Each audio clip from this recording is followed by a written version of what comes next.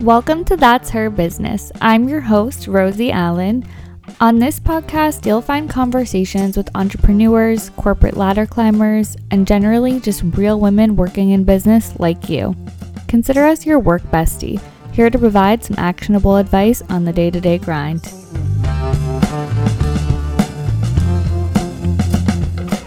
Today on the podcast, I'm speaking with Jenny Courtney.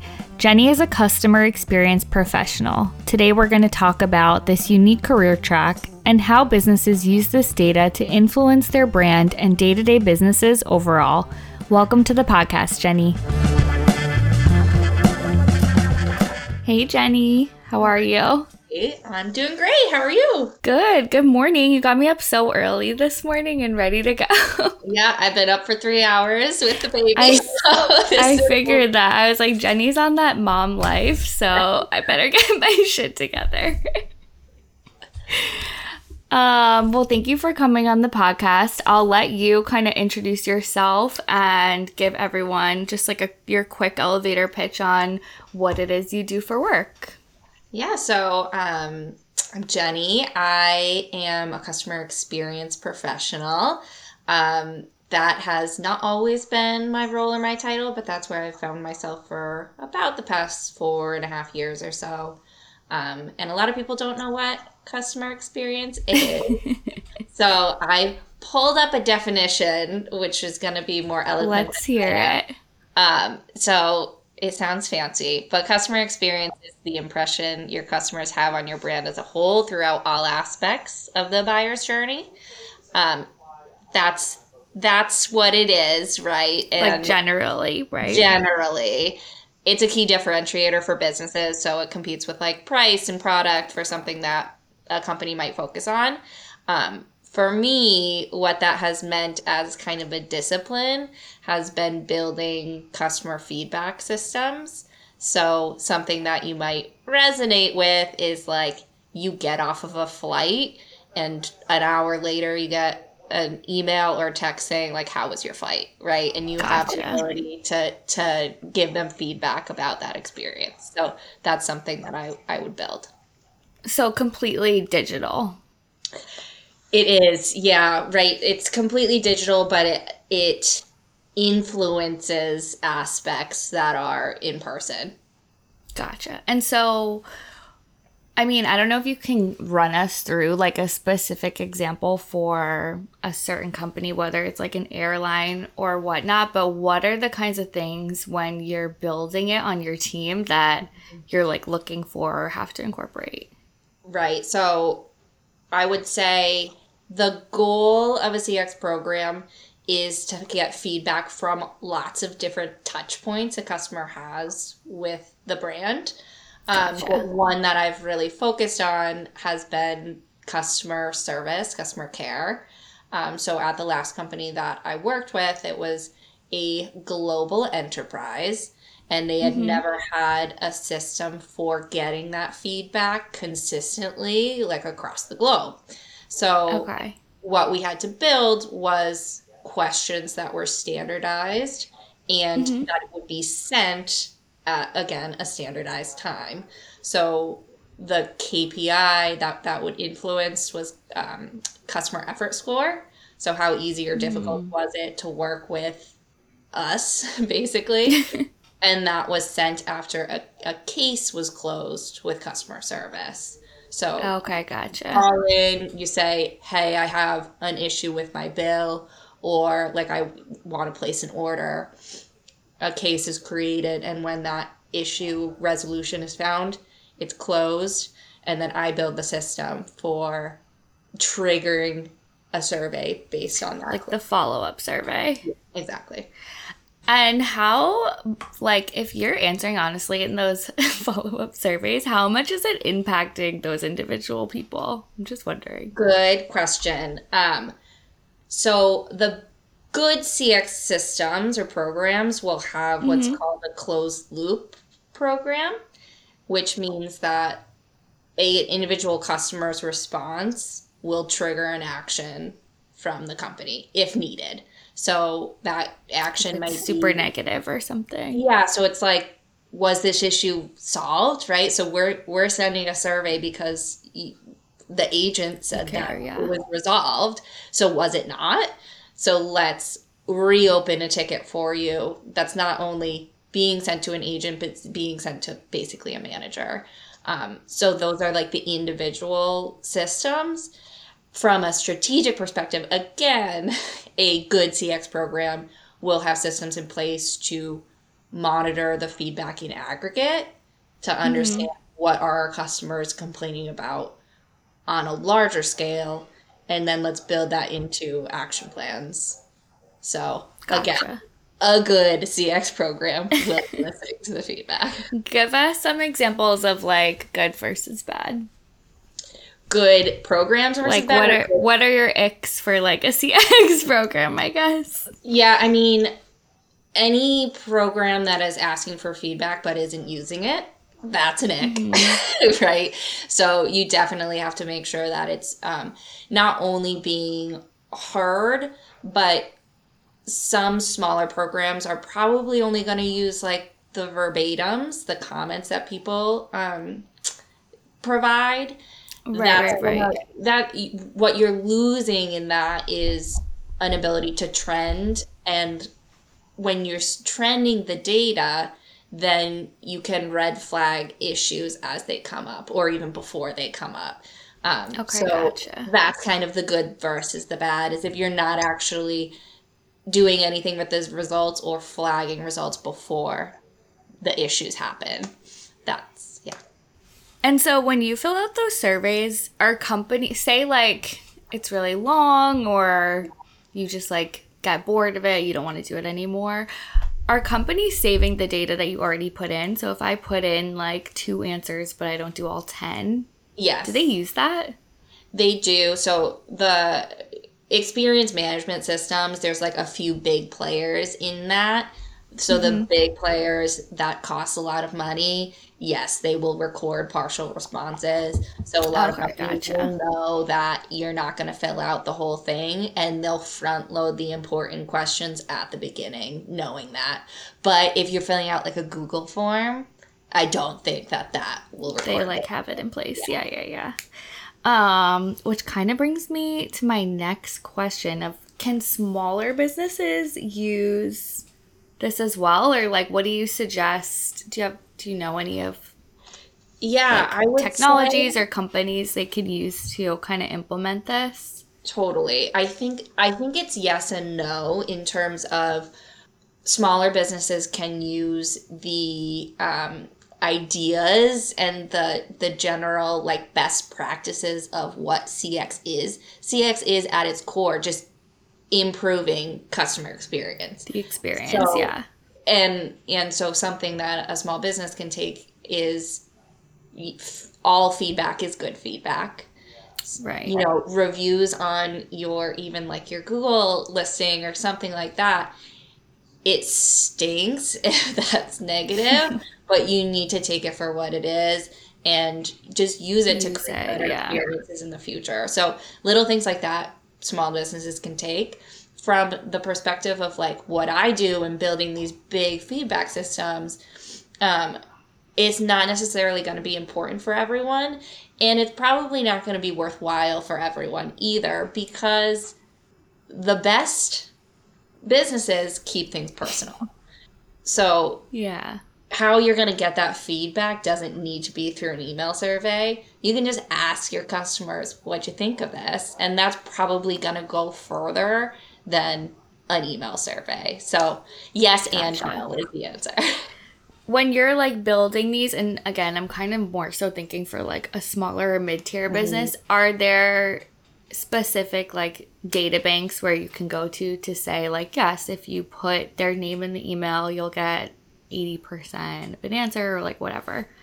Where you can find that info? I'm not sure about that. Okay, we'll check.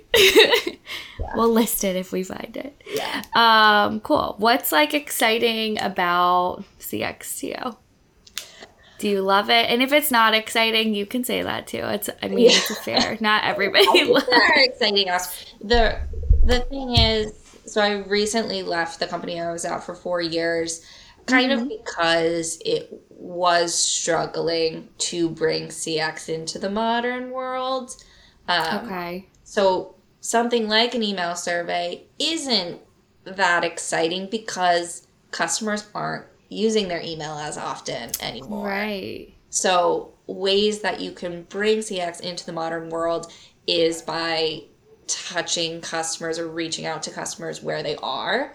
So a better example of that is I ordered from Grubhub a couple days ago and like 30 minutes after my meal was delivered, I got a text saying, "Was your order on time? Yes or no?" You know, and then we started a text chain where they collected that feedback. So that's one thing that's interesting about where CX is going. Of course, there's also lots of like AI that's being done too. So that comes in the form of speech analytics. So as you're on the phone with somebody, it's picking up Oh, on wow. what you're talking about, applying sentiment to it, highlighting key words, phrases, things like that, and then trending off of what you're saying instead of what you're typing. That's so crazy. So what companies, like how big of a company is using that? Or do you know of any that do? Well, I will say that I just had to roll over my 401k funds from my old bank, and it had like a validation of my voice. So I didn't have to answer my questions anymore because it recognized my voice. Oh my God. Yeah, which was an That's so interesting crazy. experience, right? And I think that's an example of like designing experiences in a new way. So even that is CX, right? But if they're doing that, then they are also probably listening to every conversation. Everything you're saying.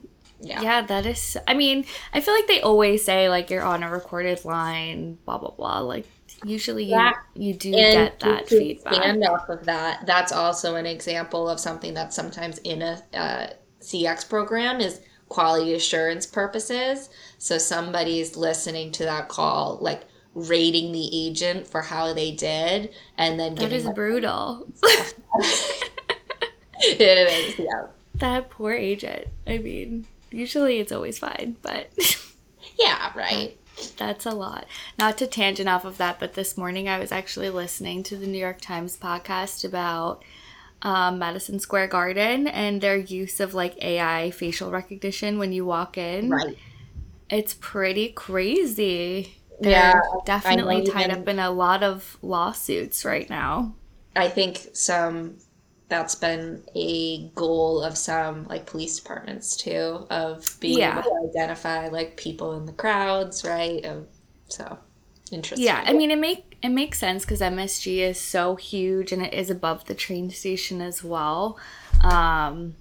But essentially, if you guys go back, you should definitely listen to the podcast. Yeah. I don't know, Jenny, if you've listened to it, but essentially they are in a lawsuit, which is like a tiny lawsuit where I believe it's basically like a fan fell or it's something like personal like that.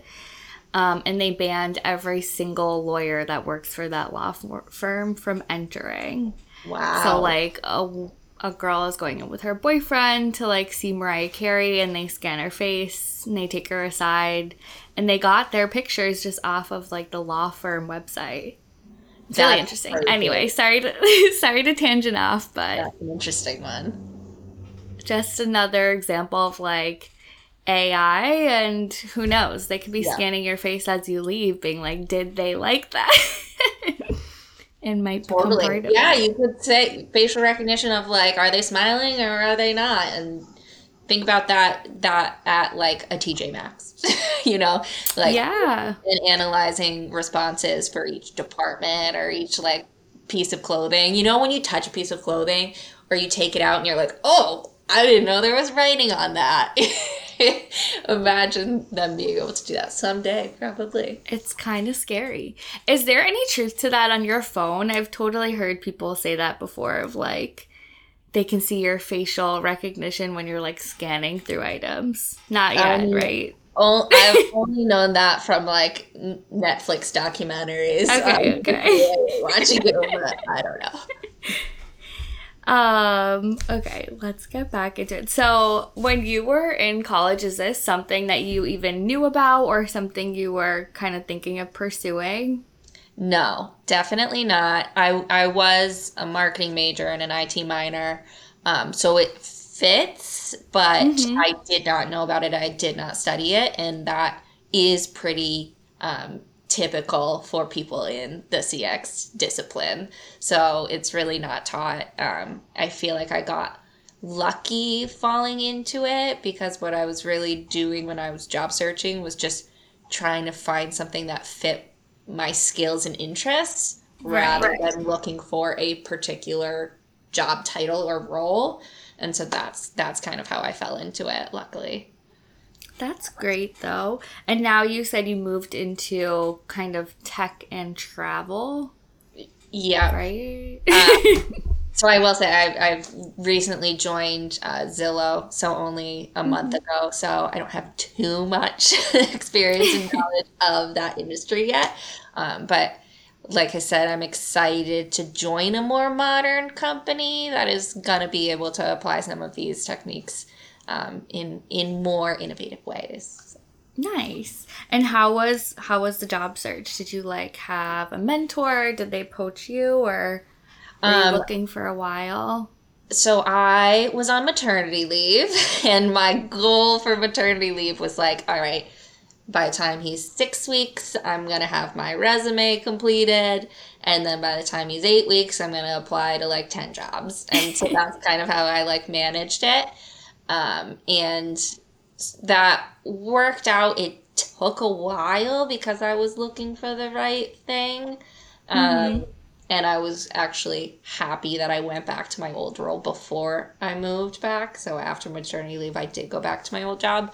But yeah, I got the ball rolling during leave, and I it was definitely a process, particularly for the company I went with. I think Mm-hmm. I had 5 or 6 hours of interviews just for Oh that my intro. God. Yeah. Like separate interviews now. Yeah, and I mean, I presented like 2 case studies, and yeah, a lot of Wow, that's effort. intense. Did you know anyone in the company? Like, were you able to network yourself a little bit? Or No, I you went in haven't. cold? I went in. Yeah, I just happened to get lucky with the experience really matching up. I have in the past made a record of all of the places that I've applied and whether I had a connection there or not. And I Mm-hmm. remember, I'm not going to remember the percentages, but in the past, it's crazy the percentage of companies that you hear back from when you have some kind of referral versus not. Definitely. But in my first job search, I remember the only 2 companies I got offers from were companies I had no connection to. And I almost think that goes to show like sometimes those referrals, you're getting in the door, but for a position that doesn't actually match up with what Right, you're right, looking to right. do. So it's funny how that's worked out for me. Yeah, I mean, I definitely think it helps. At least it like starts the conversation, especially if you're transferring into an industry where you do have a little bit less of experience. You're gonna have some background knowledge, and they're gonna have some background knowledge about like your work ethic or Yeah. whatnot. But No, it absolutely makes a difference for getting in the door. And then even those interviews, even if it's not right for you, the practice of going through the interview process helps so much. yeah, that's true. That's definitely true. It's all practice. Mhm. Even jobs that I um, knew I actually didn't like, I was like, let me just practice my speech to them. yeah, no, for sure. Okay, I had another question for you. And for those of you guys listening, usually before people come on the podcast, I send them out a questionnaire. So there's something Jenny mentioned in the questionnaire about asking, like, basically asking yourself, what do you want to do? And then figuring out whether or not you should ask your employer if you want to build a team under yourself or if you want them to hire someone above you. And I just wanted to see, I thought that was so interesting. I wanted to see if you could talk a little bit about the process and kind of what you took into account to figure that out. Yeah, I think I've found myself in interesting teams where we were really building something. So I wasn't going into like a typical sales org where you start with cold calling and then, you work up from there. It was really being built as we were going through it. Right. So with that, there was often not clarity around kind of like management structure and how we were going to accomplish our goals, like who was responsible for each thing. And so at one point, after one of my managers transferred, I found myself working under a VP for like, it felt like a year. Maybe it was 8 months. But it was far too long for me to be like only one person between the C-suite. And for me to be doing like very much individual contributor work. And so this was going on for too long, and we weren't able to strategize with where we were going while I was just trying to maintain the program, right? So I knew we were not growing and developing. And so I remember having these conversations with my husband of being like, should I be going to my current manager and saying like, give me people, I will do the strategy. Right. I just can't do the strategy and the maintenance. And your real job. Let me hire. And so I had to think about whether that was actually something that I wanted to do. And in the end, I decided I didn't. I wanted still the experience of learning from somebody above me with more experience from that as I did. Particularly because one thing I don't really enjoy doing is going to executive leadership and telling them that like they need to hit this number, otherwise they don't get their $1 million bonus. That's something I don't actually want to do. So, right, it was that self-reflection of what was important to me and then going to my boss and saying, I don't want that route, but you need to hire somebody above me that I can learn. So did you end up having that conversation with them? Yeah, I did. Oh, wow. And how did it go? I remember him responding with like, kind of, where do you see yourself? Do you want to be like the leader, or do you want to be like the right-hand man? And I said, I think I want to be the right-hand man. Like, I'm cool with that. I'm the expert. Like, I'm really the one that actually people know is pulling the strings and making things happen.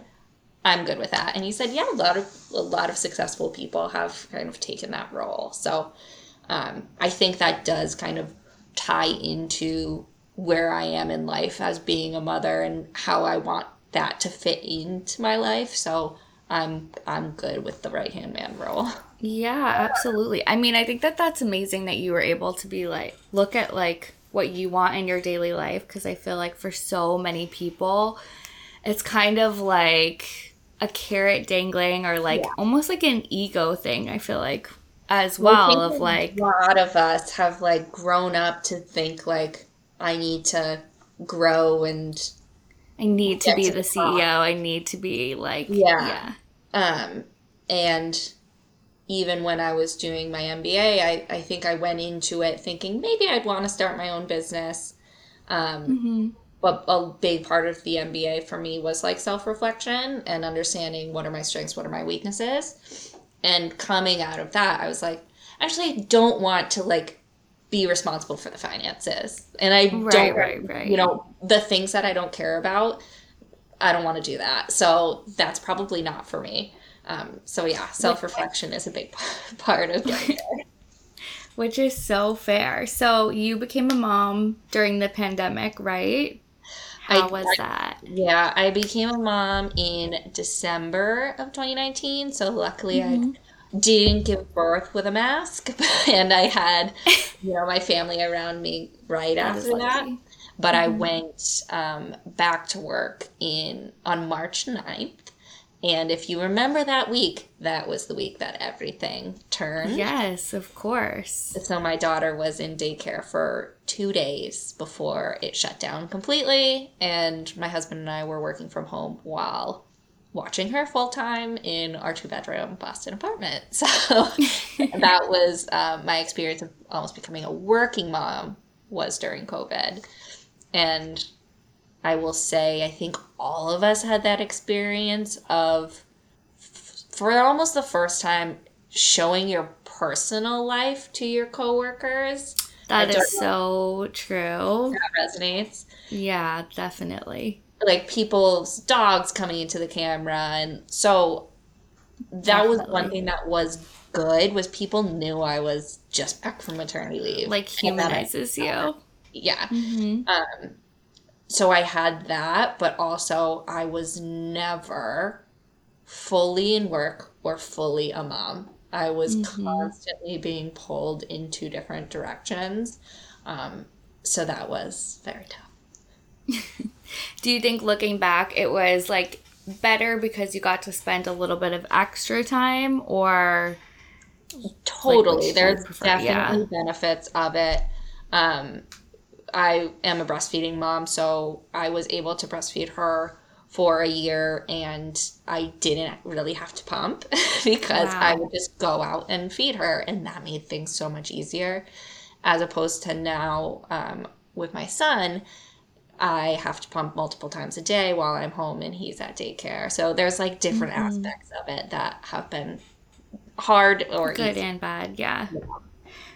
I loved in your questionnaire when you said, and I'm paraphrasing, so feel free to correct me here, but that you're more yourself when you're working and how you feel like that's more powerful for your kids. Yeah. I just thought that was beautiful and something I'm sure a lot of people feel, but it's kind of hard, and I'm not a mom, but I feel like it's probably hard to convey that to other people, right? Yeah, I mean, it definitely is. I think there's still, women have only been working for like a few generations, right? And I grew up very fortunate to have a teacher as a mom. So she was a professional woman, but she also was with us every vacation and every summer and when we came home from school. And so you're always like a little bit pulled to this idea of like, they grow up so fast and like they need their mom, and so it's difficult, and I'm definitely always pulled in that direction as well. But again, when I reflect on like my almost mental health and attitude, yeah, definitely, if I am working and using that side of my brain, I feel more refreshed than I do, after a weekend, to be totally honest. There's only so much I can play mommy and baby with my 3-year-old. That doesn't use my brain in a way that is like, that fills me, like fills my cup. I am more fulfilled when I am working and using that part of my brain. So it is difficult sometimes to accept that, but I just know that's my reality. Do you have like a popular response if people do ever like question you that you've like kind of canned and come up with? Because I imagine you would. I have been fortunate probably with the people who surround me that they know who I am, understand, and respect that decision. So I think I've been lucky there. That's great. Yeah. Okay, that's all I have for questions for you, but is there anything else you wanted to touch on? Like, do you recommend this as a career path for people? I do. I think it's not well known about, right? And yeah, definitely. I think there's a lot of similar roles. There's like analyst roles and things like that aren't specific to CX.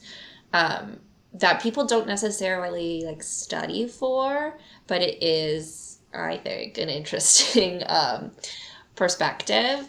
And I mentioned earlier that when I was looking for roles, I was really looking for skills instead of a particular like role title. Right. So I would also recommend that is, don't feel boxed into, I studied marketing, I need to be a marketer now. Right. Yeah. But I would recommend it. Resonates. I enjoy it. Amazing. Well, thank you so much. And not to volunteer your time, Jenny, but I will put your LinkedIn in the show notes. So if anyone does have any questions, I'm sure if you reach out on LinkedIn, Jenny will probably answer them. Totally. Awesome. Well, thank you for joining. Thanks, Rosie. Thank you for listening to That's Her Business. I'm your host, Rosie Allen. If you want any more information about Jenny, I will leave it in the show notes. You can follow her on social media, and I will also leave her LinkedIn. Thank you, and see you next week.